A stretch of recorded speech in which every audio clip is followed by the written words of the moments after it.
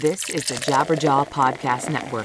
Visit jabberjawmedia.com for more shows like this one.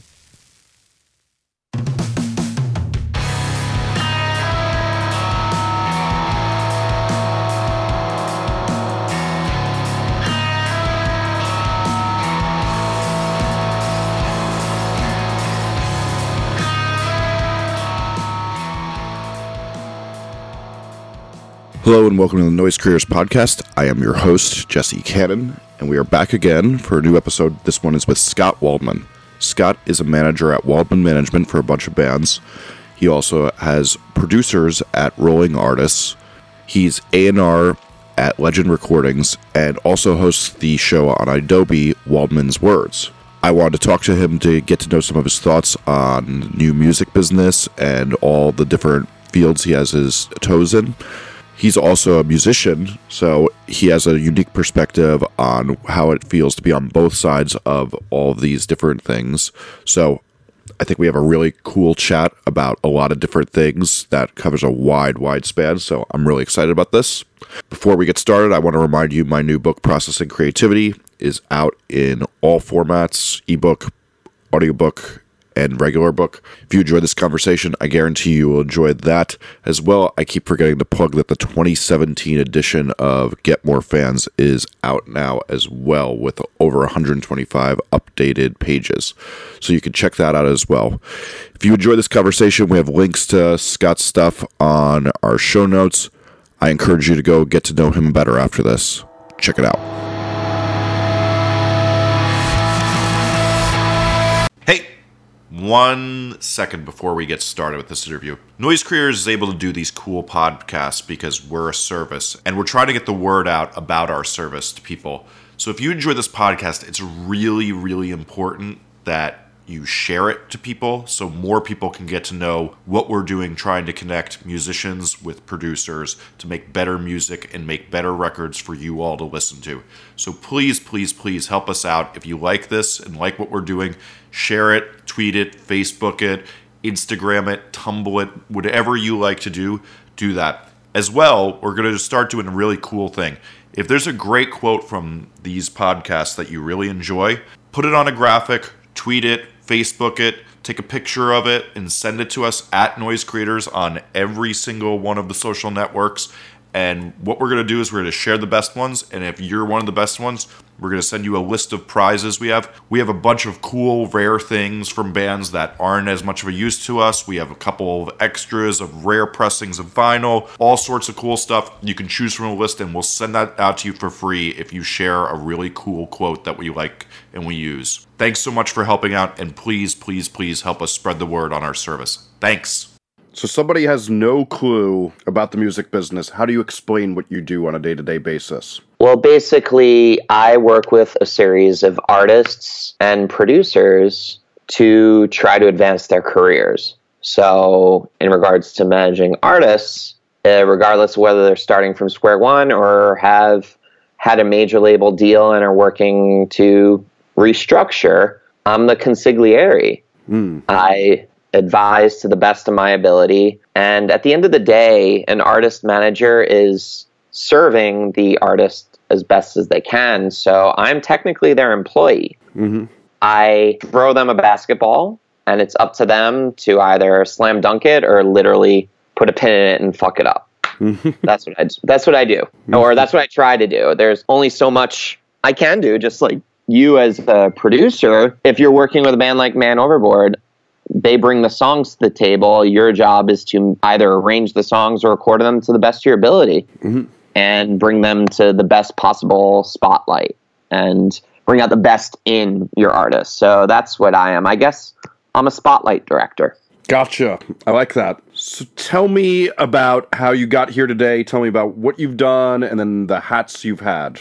I moved to Los Angeles when I graduated with my English degree from the University of Michigan, which totally has nothing to do with playing bass or guitar, but that's actually helped me. Yeah, you know what though? Like, honestly, whatever path gets you to pursuing your passion, I approve. Mm-hmm. So as long as it doesn't involve, espousing hatred or murdering people in cold blood. So I moved here. I knew two people, none of which were involved in the music industry or music. And auditioned for a bunch of bands, combined forces with two of them.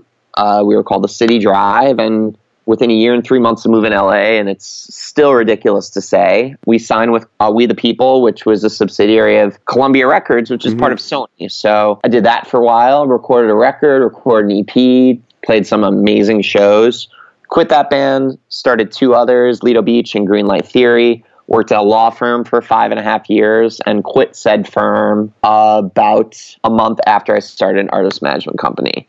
And what got me to this call with you, this is take two. I was driving from a meeting, and Skype doesn't work very well on the road, so this is take two. So hopefully second is the best. Yes. So Hopefully. far, so good. So you do all that. What behaviors, habits, attitudes has contributed to you getting to where you are today? Honesty.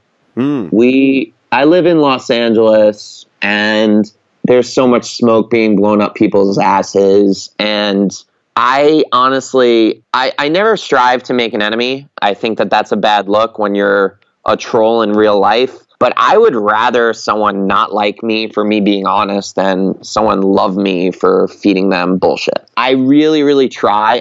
It's not like an effort. Like, I try to be honest. Like, I try to go to bed every night knowing that regardless of whether it was a good or bad day, because in music, there's honestly more days that are bad than good ones. I'll be straightforward with you. But one email that's awesome can make all 45 shitty ones nullified. But I digress. I want to go to bed every night knowing that I'm the best possible husband and the best possible person in general with all my relationships, with my friends, with my clients, and with, colleagues. So I think it's the honesty thing. I think that literally does go a long way. Those cliches are there for a reason. So I think that's what's helped me. And I started doing artist management, kind of late in the game, because I believe I was I was 34 years old or just about to turn 34. And I think why I'm definitely not an A-list manager. Hopefully I will be one day. But I think what got me to this podcast, which is so fucking flattering, was the fact that, I really hustled as a musician for so many years before. And so people in the industry some of them already knew who I was because of that. And that's how I was able to get clients quickly. And that's how I was able to schedule meetings quickly because of that. So that was it. Nice. Honesty and hustle. 2 H's. So I want to drill down on two of those things before we move forward. So first off, the LA thing. So it's funny, like the girl I'm dating is in LA for the first time, and she literally calls me this morning like, oh, people are so fucking fake. I'm like, yeah, I lived there for a while. I know. I know the gig. So why go to LA if everybody's fake and you're honest? I don't think everybody's fake. I just think most is 50.0001% or more. Gotcha. Why go to LA? I'd say the three hubs for the music industry are LA, New York City, and Nashville. Though, you could be from Jersey, you could be from Chicago, you could be from Anchorage, Alaska, and succeed. But the amount of meetings that I could go on, because it's a very network friendly industry, it's a face, become quote unquote homies with someone or become homies with someone in business, you're more likely to stack yourselves with meetings and meeting influential people, meeting tastemakers in a city like Los Angeles, where there's so many people in the record industry, so many producers here, as you know. And so as far as the scene for bands, though, I mean, I don't think LA has been a scene for bands since like Motley Crue and Guns N' Roses, to be honest with you. But when I moved to LA, it's funny. It's because anytime I left somewhere, it was cool. Like I left Long Island and then Brand New and Glassjaw, Taking Back Sunday and Movie Life took off. And I'm like, great, of course, I fucking leave and boom. And then I left Ann Arbor where I went to school for 4 years. And then the White Stripes blow up and Detroit's cool. So I'm sure as soon as I leave LA, which hopefully won't be for a while because we just got a place, it'll get a scene again. So I guess the key to finding a place with a scene is as soon as Scott moves, go there.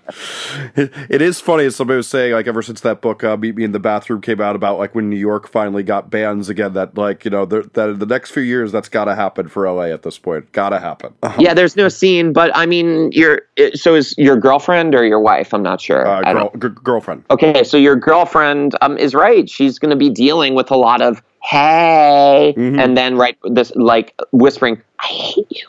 like that kind of stuff. Whereas in New York, it's, as you know, it's like, if I don't like someone, it's fuck you, man. It's like, I don't like, so. Okay, so the other thing you mentioned in here is that there's more bad things than good things. I think that this is something so many people starting out have trouble with, is like, I often talk about that, like, you are the biggest winner in the music business if, like, 3 things somebody talks to you about come true out of, like, 7. What do you have to say to people about how you get through that whole thing of there's a lot of shit that you have to deal with and that's part of the game? Well, you need to have good coping skills, and I don't know. I mean, it's just as simple as talking about every single person, regardless of whether they know anything about art or music or entertainment, knows that being an actor is tough. And it's a business of rejection. So apply that to music and realize that you're going to get a hell of a lot more no's, or even a hell of a lot more no responses than yeses. And you need to be able to deal with that. And that's why when I first started managing artists, I would literally tell them about every email I sent and every submission. Then I was just like, no, that's a fucking awful idea. Because you're just, I only like to tell them about certain submissions and only like yeses or, you know, I guess potentials. Because I mean, I send out a lot of emails, and we touched upon this briefly in the one that I fucked up before, but it's a huge pet peeve of mine when artist managers go on Facebook and post pictures outside of labels with the elevator picture or things that they're going on meetings for, because chances are the meeting's not going to work out the way that they want it to. And chances are, even if you sign a deal with label X, Y, or Z, they might not even put your record out. So I guess just how do you cope with it? Some people drown themselves with alcohol. Some people, I mean, I can tell you, I have no shame in this. I have a therapist, but I also developed a thick skin, which I guess a lot of people who pursue songwriting, which was my first love, you need a thick skin. Totally. Honestly, it's just like, I am very, very empathetic towards people who are dealing with rejection, but I'm also realistic, and it's just like, suck it the fuck up and move on, because you're not going to get anywhere cowering in a corner and bitching about it, because while you're bitching about it, someone else is sucking it up and powering forward. Okay, so you work with a bunch of producers, a bunch of artists. You used to be an artist and performer. What impresses you, and what do you like to see in somebody that's going to make you go, I want to work with this person? Well, I want someone who is self-sufficient. I want someone who's reliable, and I want someone who has quality product. I cannot manage anyone that I'm not 100% about. Because let's just say, you know, you're a producer. Let's just say I had a band called Jesse and the Cannons, who coincidentally wanted to work with Jesse Cannon, right? So Jesse and the Cannons, I manage this band. And, you know, because there's a lot of artist managers that manage people as a favor to someone else, and that's so fucking stupid. So I manage this band, and I'm less than A+ about it, and I'm on the phone with Jesse. I'm like, yeah, there's this band I work with called Jesse and the Cannons, and you're hearing in my voice that I'm doing this out of obligation. You're not going to fucking want to work with this band. You're not. So I have to be a fan. I have to treat this band that I'm working with like I did with a band like Jimmy Eat World or a band like Silverchair, who when I heard one of their records, I needed to scour for every other one that they released, or if they didn't, like, because like I got exposed to Jimmy Eat World when Stag Prevails came out. Like I needed to buy Clarity before it came out. I needed to buy everything. And for Silverchair, I was this punk rock kid in high school who's like, fuck this band, man. They're kids and they're signed and I'm not. Fuck them. But then someone showed me Neon Ballroom, and that changed my game. So I had to buy everything else. I need to be an obsessive fan. I need to want to own everything they have. I need to, like, I don't want to be like fanboy with them to the point where I'm constantly kissing their ass, but I do want to be obsessed with their music. So I need to be their ambassador. And if I'm a fan of Jesse and the Cannons, I'm like, yo, Jesse, man, Jesse and the Cannons are writing really, really cutting edge music. They're great. I want to get you in the room with them. You would be way more apt to want to work with them if you hear sincere passion on my side. I think that's true. You know, it's funny. I can remember talking to Ben from Dillinger Escape Plan and asking him why he thinks it's a good idea for him to manage his own band. And this was kind of what he said, is like, he's like, no one can sell Dillinger better than I sell Dillinger. And I know everything that's good about us. And I know all the things, and I'm a good salesman. And when he first said it, I kind of looked at him because we're old friends, and I was like, I don't know. And then over the years, that stuck with me, and I realized he was right. And I think that that's a really important thing that's under discussed. You know the band Silverstein, right? Their drummer Paul manages them, and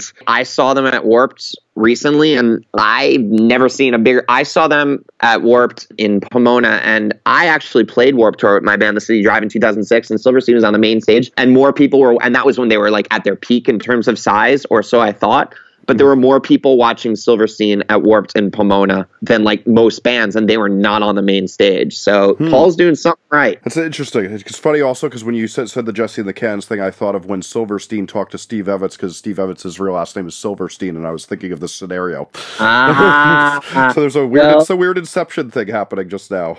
I don't know why you're talking about the most Jewish names ever with Ben Weinbaum and Silverstein and Scott Waldman. We need to make this less Israel right now and then talk about others. Okay, well, I'm just kidding. I'm just kidding. I had a bar mitzvah. I'll talk about it. Whatever you want. Long Island kid. It's the odds are there that you had a bar mitzvah. Yeah, I'd say the odds are not against me. Yes. Thank you. Zing. Okay, but you talked about reliability. Yes. How do you test that reliability in a band before you work with them? Well, when I first started, I happened to have already a connection with every single band that I manage. It was either a friend or a friend of a friend, so that litmus test was there. Now I'm definitely in a different position where I have a bigger workload and I have more clout. Again, I'm not an A-list manager, but I have more clout now than I did then. So how I test it, I can't reveal all my tricks, but I can say that if I schedule something with you, because I live and die by my calendar, as you can tell, like during our minimal interactions, I live and die by it. I'm ride or die for my calendar. If you showcase to me, because I want a band, if they're courting me, to treat me like I like to treat every meeting the same, where if I'm meeting with, someone who wants to talk to me about artist management, who's looking for a kind of mentor, or if I'm meeting with Irving Azoff, I want to treat each meeting the same. So if I schedule a phone call with you for 12:30 Pacific time tomorrow and you botch it, how the fuck can I trust you to do anything else? And reliability is important. And obviously the test is if I really love the songs. And now in terms of working with people, you're a producer. So I'm going to interview you for a second. Isn't it a lot more fruitful for you to produce bands that you can vibe with as people? This is an interesting one, is that... Oh, please contradict me. I hope you do. So this is a really interesting thing. So when I was younger, there was literally a band I didn't vibe with that I would work with. Like literally maybe 1 out of 400. But a lot of them, now that I'm about to be 40, I don't have much of a vibe with. But what sometimes that lets me do is really not care at all about our future interactions and get something better out of them. And there's times I look back on my career where I was too polite because I wanted to not fuck up the hang and the friendship. Okay. The running into each other for beer. So I do have a little bit of a thing, but I do also see your point that it's good to vibe. Because I see your point too, though. I guess if you want to say vibe, that I understand where they're coming from. I understand the music they make. Here's an interesting thing. I can't produce bands that are super, super angry anymore because I'm not angry. So if we want to talk about vibe on that level, yes, it's very important. If your record is going to be screaming metal and you're going to be yelling about your betrayals, I'm not going to understand how to make that emotionally work. Are you going to be able to work with Dillinger or Limp Bizkit again then? Don't see that in my future, actually. Wow. Well, you know what? Some people, when you're at a certain point, you know what you like and you know what you don't like. I understand what you're saying because I'm not going to name drop any producers that I hear are absolute terrors with bands but produce the best product. But, sometimes it's better to be clinical about that. But you know what? Then I'm going to own my truth and you can own your truth. As an artist manager, I want to vibe with them because, when you're producing a band, when the project is done, you're definitely not talking to them 7 days a week. You're talking to them sometimes and potentially working with them again, but I talk to my clients all the time. I have to put my phone on airplane mode so I can be a good husband. So as an artist manager, and right now, I have my own show on iDoby. And the majority of the people I have on the show are people I've had a connection with beforehand. So those shows are a little better. And obviously, no, you can be on the show too, Justin. Nice. So, yeah, I know a guy. So, again, I think I'm at 3 and a bunch of sardonic ones. I really, as a litmus test for a band, if you showcase me any red flags in the beginning, one and done, dude. I'm sorry. There's so many other people making music, and if it's kind of like handing someone a resume with a shit stain. Yes. So that's it. So what are some of the red flags? Oh my God. Well, like the unreliability, if that's a word. If you can't, well, speaking of the fictional word, if you cannot write an email coherently with actual proper sentence structure, that really turns me off. And I know that might be frowned upon with some people, but I'm telling you, you need to be able to communicate with the written word. So I don't need a stenographer and a translator. That's thing number one in that regard. Red flags, over-promising and under-delivering is a huge deal. I actually had a piece published this week in Mind Equals Blown, which is another notable or semi-notable thing. And I had the top 10 ways that musicians are self-destructive, because obviously sometimes that self-destructive behavior creates incredible art, but when it is a hindrance, that's where we have a problem. So that's a big pet peeve of mine. And also, if I do a little digging, and I don't do like digging like a private investigator, but if I do digging and I see any homophobic, xenophobic, sexist, racist, the worst things ever, I can't work with you. I mean, you're already digging your own personal grave. And obviously, as we mentioned before, at least 33 times, I was raised Jewish. I would not be stoked on any of that. So nice. So I guess like one of the things I do think about too, that I think you make a good point about like the email though, is like I think people don't discuss functionality as being a thing, and like there is a level of functionality a band at least somebody in the band needs to be like. I've managed a band that had a few people who were not very functional, but the one person who was super high functioning made up for the rest of them, that they could write the email and the thing. And I guess that is the thing, is that you need somebody who can at least get the gang of insufficient personalities to steer the ship forward. Yep. They're in a band. If it's a solo act, if there's no functionality, you're doomed to fail. That's a really good point. In a band, thank you. I try to give you at least 3 where you go, this guy's not as dumb as he looks. No, I can tell you that, you know, I mean, I play bass in a band, and the negative stereotypes about bassists could fill the walls of the Great Wall. So in a band of 4 people, this is the analogy I came up with. And as long as there's one person who is beyond sufficient at this, then I could have a relationship with him and he could filter it to the others. And if the others will help. So this is the analogy I came up with, and I'd love your opinion on this. So I walk into a room, Jesse and the Cannons, right? 4-piece band. I am wearing a t-shirt that says, I'm going to keep giving your company shout out. So Transit. I walk into the room wearing a Transit shirt. The singer, rhythm guitar player looks at my shirt and goes, oh, by the way, and all 4 of these members can read. All of them can. Despite what you think about musicians, they can read and they can process information. So they look at my shirt, and the singer, rhythm guitarist goes, oh, sick Transit shirt. The lead guitarist looks at my shirt and goes, oh, sick Pennywise shirt. The bassist looks at my shirt and says, you're wearing a shirt? And the drummer looks at my shirt while he's taking a shit in the corner of the room and says nothing. That's what managing a band is like. Yes, I'm with you on this. Thank you. Okay, so you talked about how you have to love the band and be their ambassador. What happens if they take a direction that you don't like? Musical or personal? Either one. Why don't we do both? Let's do both. Okay, let's go personal. If it's getting to the point where the cons outweigh the pros, I'm not going to get any specific, but I don't work with everyone that I always have worked with. I have parted ways on my own, and I've been let go. Just the nature of the beast. Yes.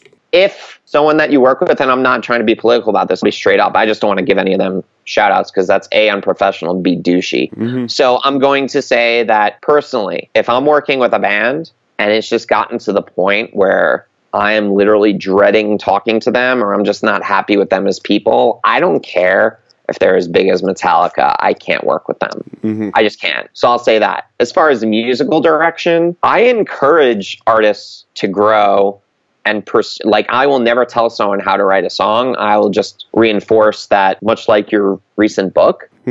I'll reinforce to make true art and to write what speaks to them. So I've worked with some artists where some of their material I'm less than stoked on than their other material, but I see it as something that they're really sincerely into, and I see that they are still capable of writing material I'm into.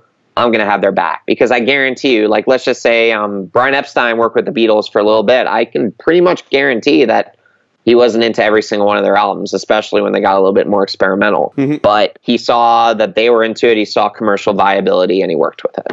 So personal, by Felicia. Creation, if you're really fucking into it, and I know that, and I don't hate it, I'm just less into it than your other stuff, I'll back you. Gotcha. Okay, so let's get into a little bit more of the business today. What are artists missing the boat on today? Like, what is something you're shocked everybody isn't seeing today in the business? Oh my God. Okay. I am just so shocked that people release everything that they record on their iPhone. I am just shocked that how much subpar recordings. I mean, I earn most of my living managing producers. And I am just so shocked that they listen to this stuff, much like the people on American Idol who they lampoon, who audition, and it's like so clear that they're shitty. I am shocked that people will post their stuff as bangers that honestly, like, the recording sounds literally like we recorded it over a Skype session. So I am... Hi. I'm going to just take 1 second to tell you about something that if you're listening to this podcast, you will probably be interested in. Noise Creators put out a book called The 30-Minute Guide to Getting More Fans. It's by me, Jesse Cannon. I wrote a book called Get More Fans, The DIY Guide to the New Music Business. That's been one of the best-selling books on how to build a fan base for your band.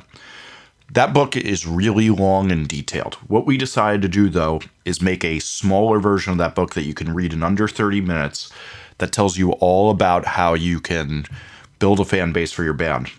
I'm sure you've noticed there's been far too many people popping up in your Facebook news feed slinging information on how to build a fan base for a subscription or $100 or something.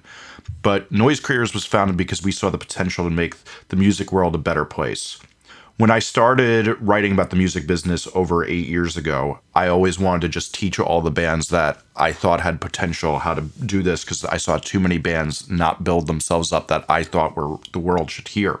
So this book has all that knowledge that I learned building fan bases for bands, producing and working in the music business for years. I managed a bunch of successful bands in the past, and this is how I got them to be more than a band that just their hometown knew about.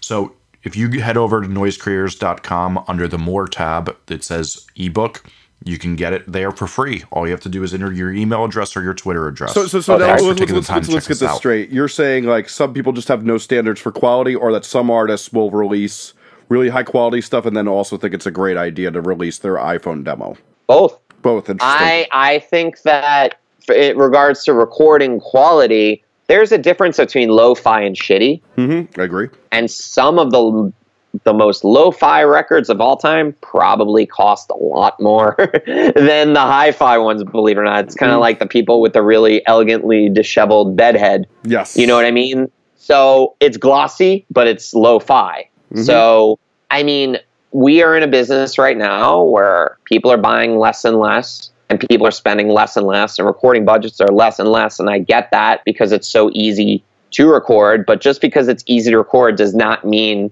that a demo should be the finished product. I think that there are plenty of people who are very adept with their laptops and recording. There are some, but the majority of you are not. I'm telling you this right now. I highly recommend, much like the saying goes about having anyone who has themselves for a client, like in the legal field, is a fool. Yes. As a fool for a client, I much recommend, and therapy. It's great to go to your friends. It's great to go to your family when you have problems, but it's best to go to an unbiased source who literally has either a master's or a doctorate in this field.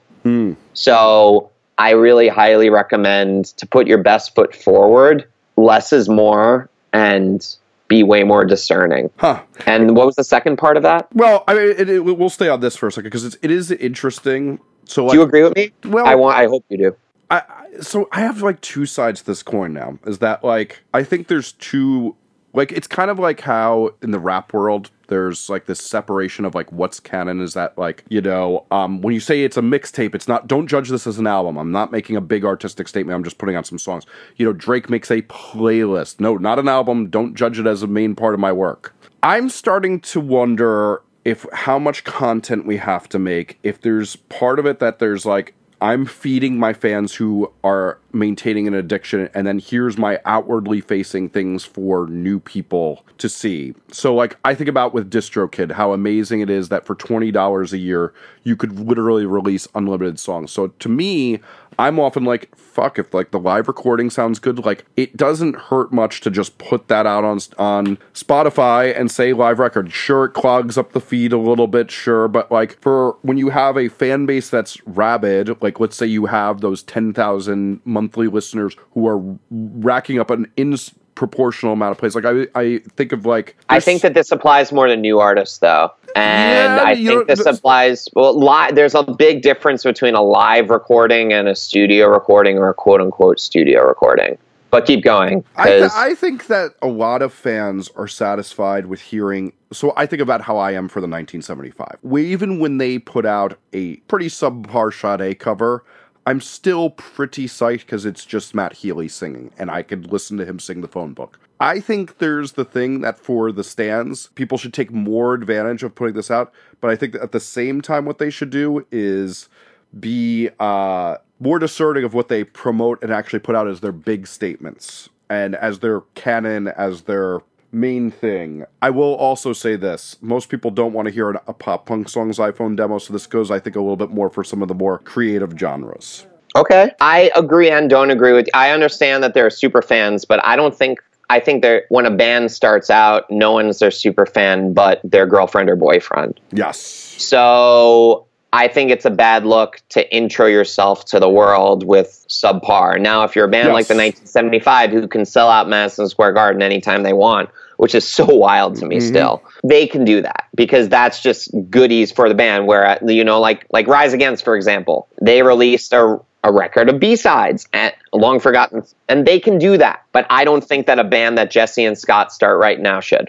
Yes, I'm going to own that. I'm with you on that. The new band should do it. I think I'm more with you more on the you hit the 10,000 monthly listeners to 30,000 monthly listeners. You should start thinking about that. Maybe you feed the fans some lower level content sometimes to keep them excited. I think that lower level content could be videos of them doing it. Yes. That's way different than a song on Spotify or a song on iTunes or a new song. It's like, hey, here's a new idea. Look at that. I think that would be a way smarter way to do it. But if you're a band like U2, do whatever the fuck you want. Yeah.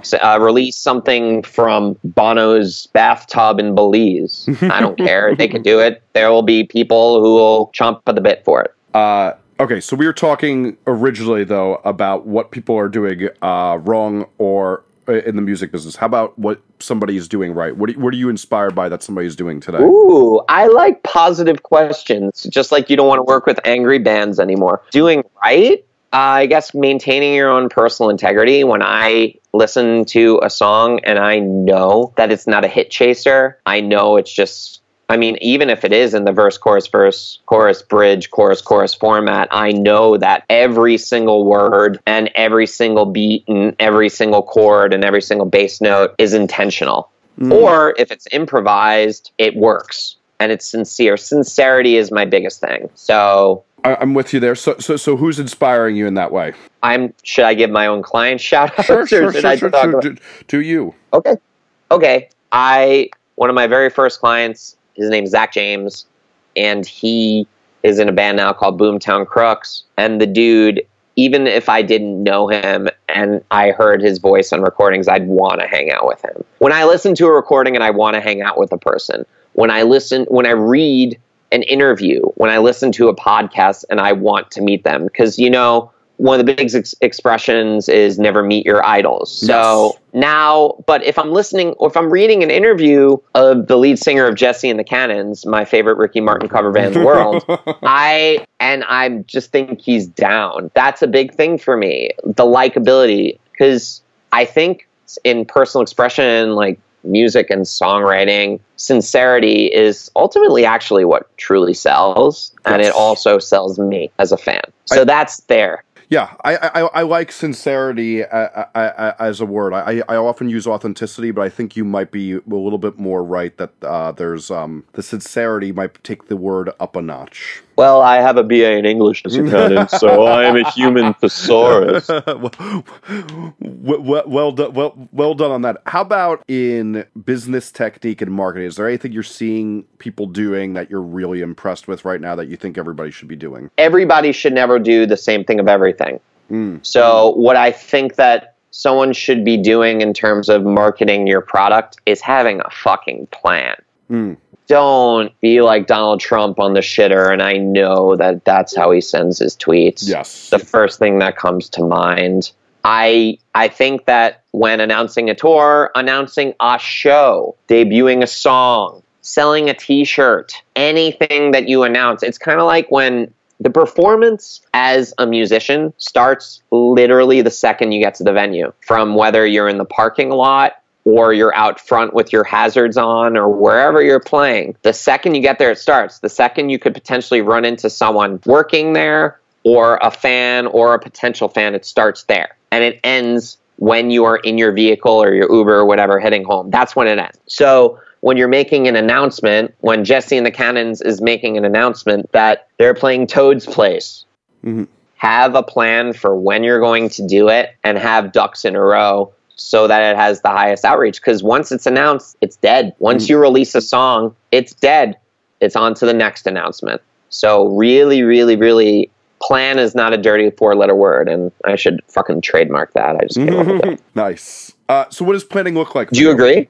Do you agree with that? I mean, I'm lucky enough. One of the people I live with is a manager of some good bands, and and we were talking about this last night. It's like, the thing that I try to say to scare to every artist is nobody ever sits there and goes, it was really good after we made that amazing piece of art that we didn't plan much and everything worked out. All you ever do is sit around and regret that you didn't plan more and figure out more ways to take advantage of that big thing you did. And as somebody who just put out a book that I worked on for 4 years, all my regret is I could have planned some things better, and now I'm trying to compensate for that, because luckily with books you can promote them for about 18 months instead of the 9 months before people think you're crazy. With music, so it's dead when it's out, man. I mean, obviously you can promote different facets. I'm gonna own this. I'm gonna say that, like, as far, because I could tell you my band got dropped because the first week sales were pretty shit, and they were just not happy. So my big thing is always that any new artist's biggest sales week, when they actually break from that record, is usually around month 9. Sometimes 4.5, but really, time and time again, when you see a band have a game-changing record, the biggest sales are around that area. And like Weezer's Blue Album, which didn't sell well its first week. I remember going to buy that the first week it came out and having to go to 3 record stores and no one knew about it, and Sweater Song wasn't doing well, and then finally Buddy Holly hits. It's that thing, though, that, like, it's not even always just the Guns N' Roses thing where, like, it's just ignored for a long time and then becomes the longest selling record. It's like Phoenix, when they broke, the first single did great, but it just took a while before it was actually in the Billboard Top 200. I think there's Hootie and the Blowfish, dude. Crack Rear View. Yes, good point. So many records, and it didn't do well, but unfortunately in 2017, a lot of labels, and I'm not saying every single one, but if the first single does not hit, bye-bye. Sure, but I think there is stuff to do outside the label, or if we're thinking about DIY artists, where it's my thing with planning now is that, like, why set up an album for a 6-week plan when you should really be thinking about what you're going to do for 9 months and keep, I have a big thing about, like, kind of the Don Draper, Peggy Olson relationship where he's like, no, Peggy, 25 more ideas. You're staying here all night. It's like, if you... My wife just got let go from her job in advertising, so you just pinched a nerve. No, sorry. It's okay. It's okay. Unintentional. Listen, all my daddy issues are my dad being an advertising executive, so I understand. But it's a more volatile industry than music, and I'll go on record and say that. I don't think I'm going to disagree with you on that one. But my point being this: I know your point, but keep going.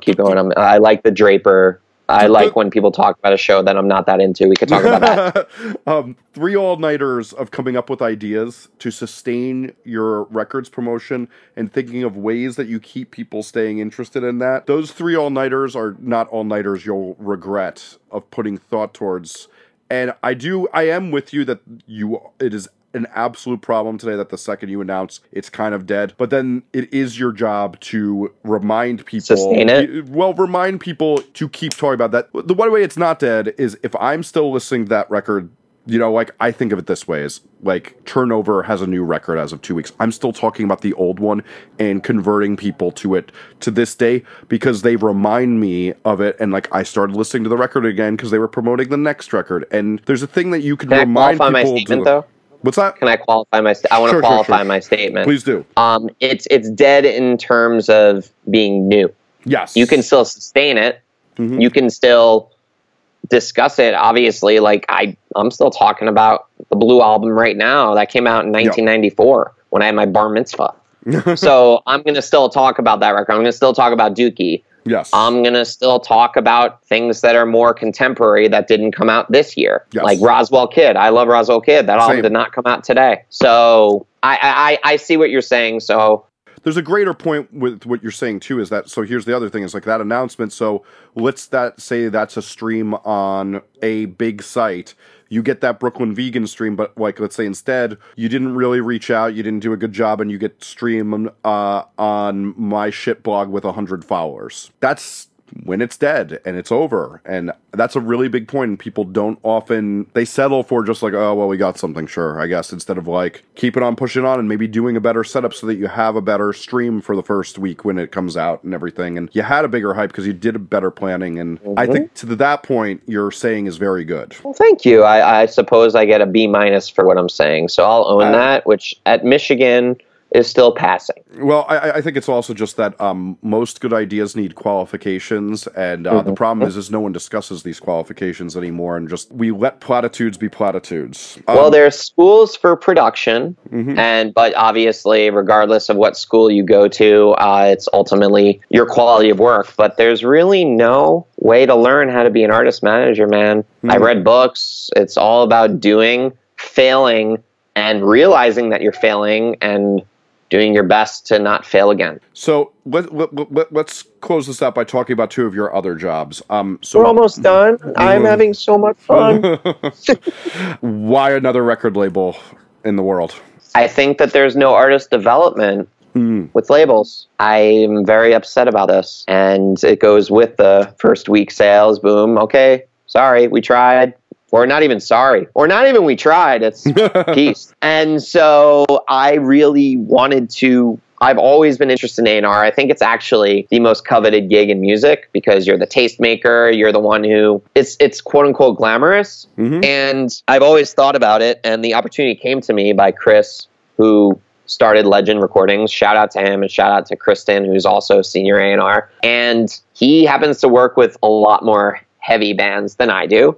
And of the 3 bands on the roster, Shaping the Legacy is very heavy. Go Ask Alice is heavy. Not as heavy as Shaping Legacy, but heavy. And Christopher Beggars is more acoustic indie. I said to him, I only want to sign 2 bands because I don't have the bandwidth to really... Because in essence, I'm going to be pretty much their manager unless they... have a manager, and then I'll just be a different kind of manager as A&R. So I only have the bandwidth for 2, and I'm not going to sign anyone that's heavy. I want, if we're going to do this label, I don't want to be something that is just unisex, So I said I'm going to be looking for stuff that I really, really am a fanboy of, but it's not going to be the heavy world. So why is another label relevant?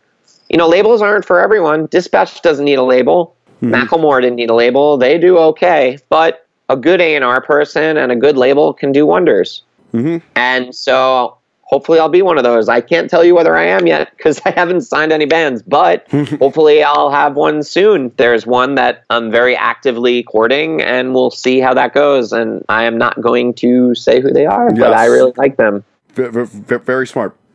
What interests you in a producer to make you want to work with them? Ooh. Well, the first thing right now, because we have a whole bunch, is no direct competition within our roster. That's interesting. So talk more about that so people understand. Okay, so let's talk about Jesse Cannon. What a lot of people would know about you would be bands like Man Overboard and Transit, correct? Yeah, sure. I mean, that's one thing. That's how I knew who you are. Yes. So I guess I just quantified myself to a lot of people. So what Scott Waldman knows about you, obviously, I did name drop Dillinger and Limp Bizkit, so I did a little bit of research. But Man Overboard and Transit would be the two that I would have known, right? So that would be, I guess, lumped into the pop punk emo Warped Tour world, right? Yes. Okay, so if I managed you, I would not want to have another person who is in that world. I would want to find someone else in the Coachella world, or in the Electric Daisy Carnival world, or in the Stagecoach world, or in the Lollapalooza world. So I really am trying this. And maybe eventually, if we become really big and really successful and we're really happy and we bring on more and more people, then I would have someone else in that world if they're in a different city or in a different coast. But right now, that's our number one thing that we look for even before even listening to someone. Is that. And obviously, we need to sonically be fans of what they do.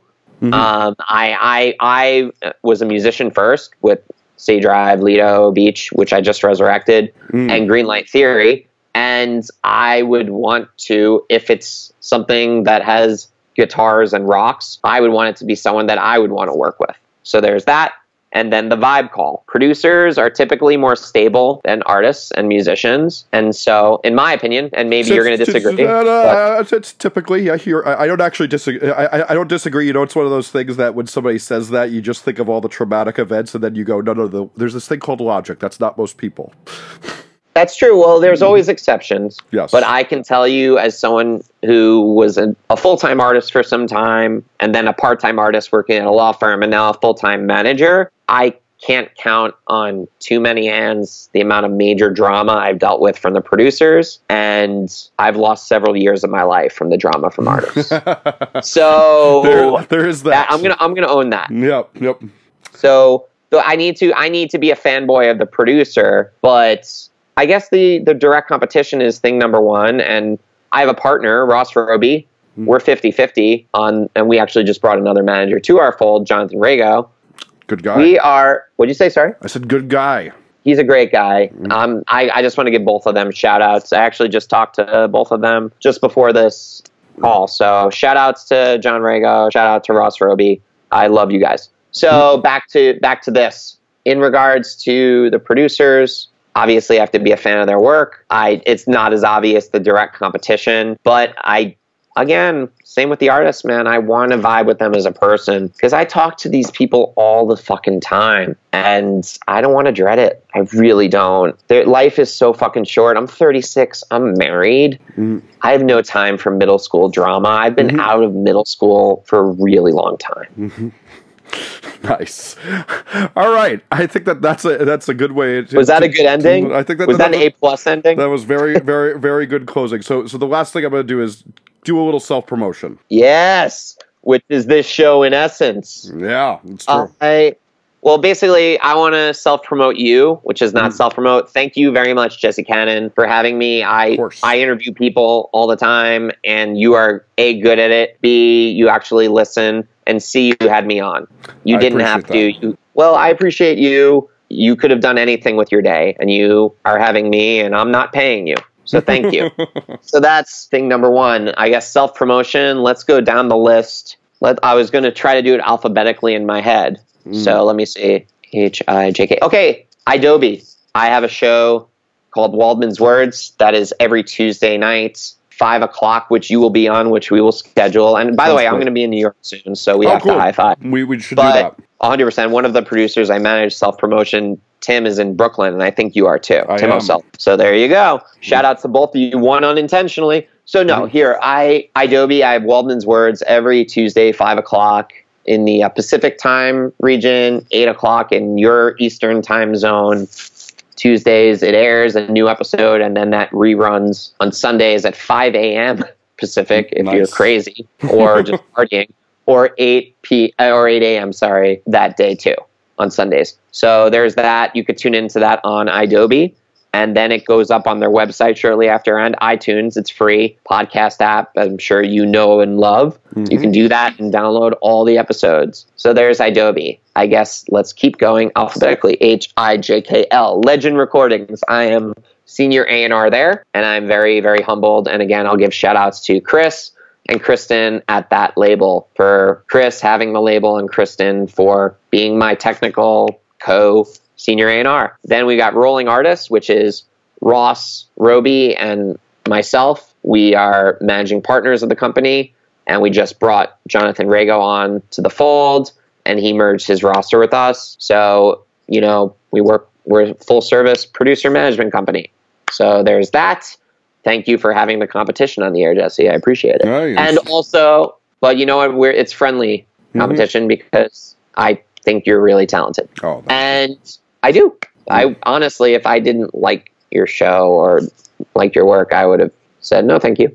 Anyway, so and Waldman Management is my own personal artist management company with Boomtown Crooks, Film Speed, who just signed with Awfully Good Records, Jessica Coppins, who is on In Vogue Records. She was in a band called Mirror Eyes that changed its name to Floods, and now she's solo. And I have a rapper I've yet to announce, and other clients potentially in the works. So that's my four-tiered approach. And I also resurrected my project Lido Beach, and we're headlining the Knitting Factory in Brooklyn. So maybe nice. You let me know when that is, and we'll try to make it happen. That's 5 blocks. Let it happen now. 5 blocks from my apartment. So, are you in Williamsburg? I am. I heard that's a very cheap part of New York City now. So the Knitting Factory, 3 blocks away from the most expensive block in all of New York. Yes. Well, in all of Brooklyn, even though Williamsburg is more expensive than parts of Manhattan still. Apparently the block the Whole Foods on is now the highest commercial rent in all of New York City. And I always call Brooklyn a Whole Foods now. I really do, because when I was growing up in high school, I'm 36, my parents would say, do not go to Times Square because it's dangerous, and do not go to Brooklyn because you will get knifed. And now my mom would be like, you should move to Brooklyn. It's great. I always say it. I remember when there was a crack house block from that Whole Foods when I first started coming here. So, wow. Well, I guess 1999 was a different time. 1999 is when I graduated high school, and 1999 is when I saw Jimmy Eat World at Coney Island High with At the Drive-In opening, which is my concert trump card. That's good. I worked at that club. You did? Yeah. Was it Jesse's club? It was more that I was the sound man when they didn't want to pay anybody else real money because I was so young. That's fucked up, man. Yeah, well, that's how you make a business work. Yep. Well, I can tell you that on November 28th, if you want to come to the Knitting Factory, I could say this on air so someone could smite me if this doesn't come true. I will not only guest list you, I will have a drink with you. Nice. Preferably whiskey, because that'll be good for my throat. Beer is not good for your throat, singers. Yes. It's not. You do not lie about this. I haven't lied once. And one thing, and you actually haven't agreed with everything I said, and I like that. You're not a yes man. Neither am I. Fuck you. No. So the thing is that I appreciate that. And hopefully I will see you sometime that day or another day. I will literally be in New York City on November 28th. So we're going to make that happen. If you enjoyed this episode, please remember the golden rule of the internet, that if you enjoy something you got for free, please tweet, Facebook, share, or tell your friends about it in whatever way you like to do that. Please check out Noise Creator's website and take a look around. We have tons of interviews, discographies, Spotify playlists from all the best producers out there on our service. If you're unsure about who your band should work with, we can help you get the best producer fit for your record. To keep up with us, follow @Noise Creators on Twitter, Instagram, SoundCloud, Tumblr, or Facebook. This podcast can also be found wherever podcasts are found, including iTunes and Stitcher. I'm your host, Jesse Cannon. I can be found on Twitter @JesseCannon or @JesseCannon.com. Again, please help spread the word about this podcast and what Noise Creators does so we can keep this going.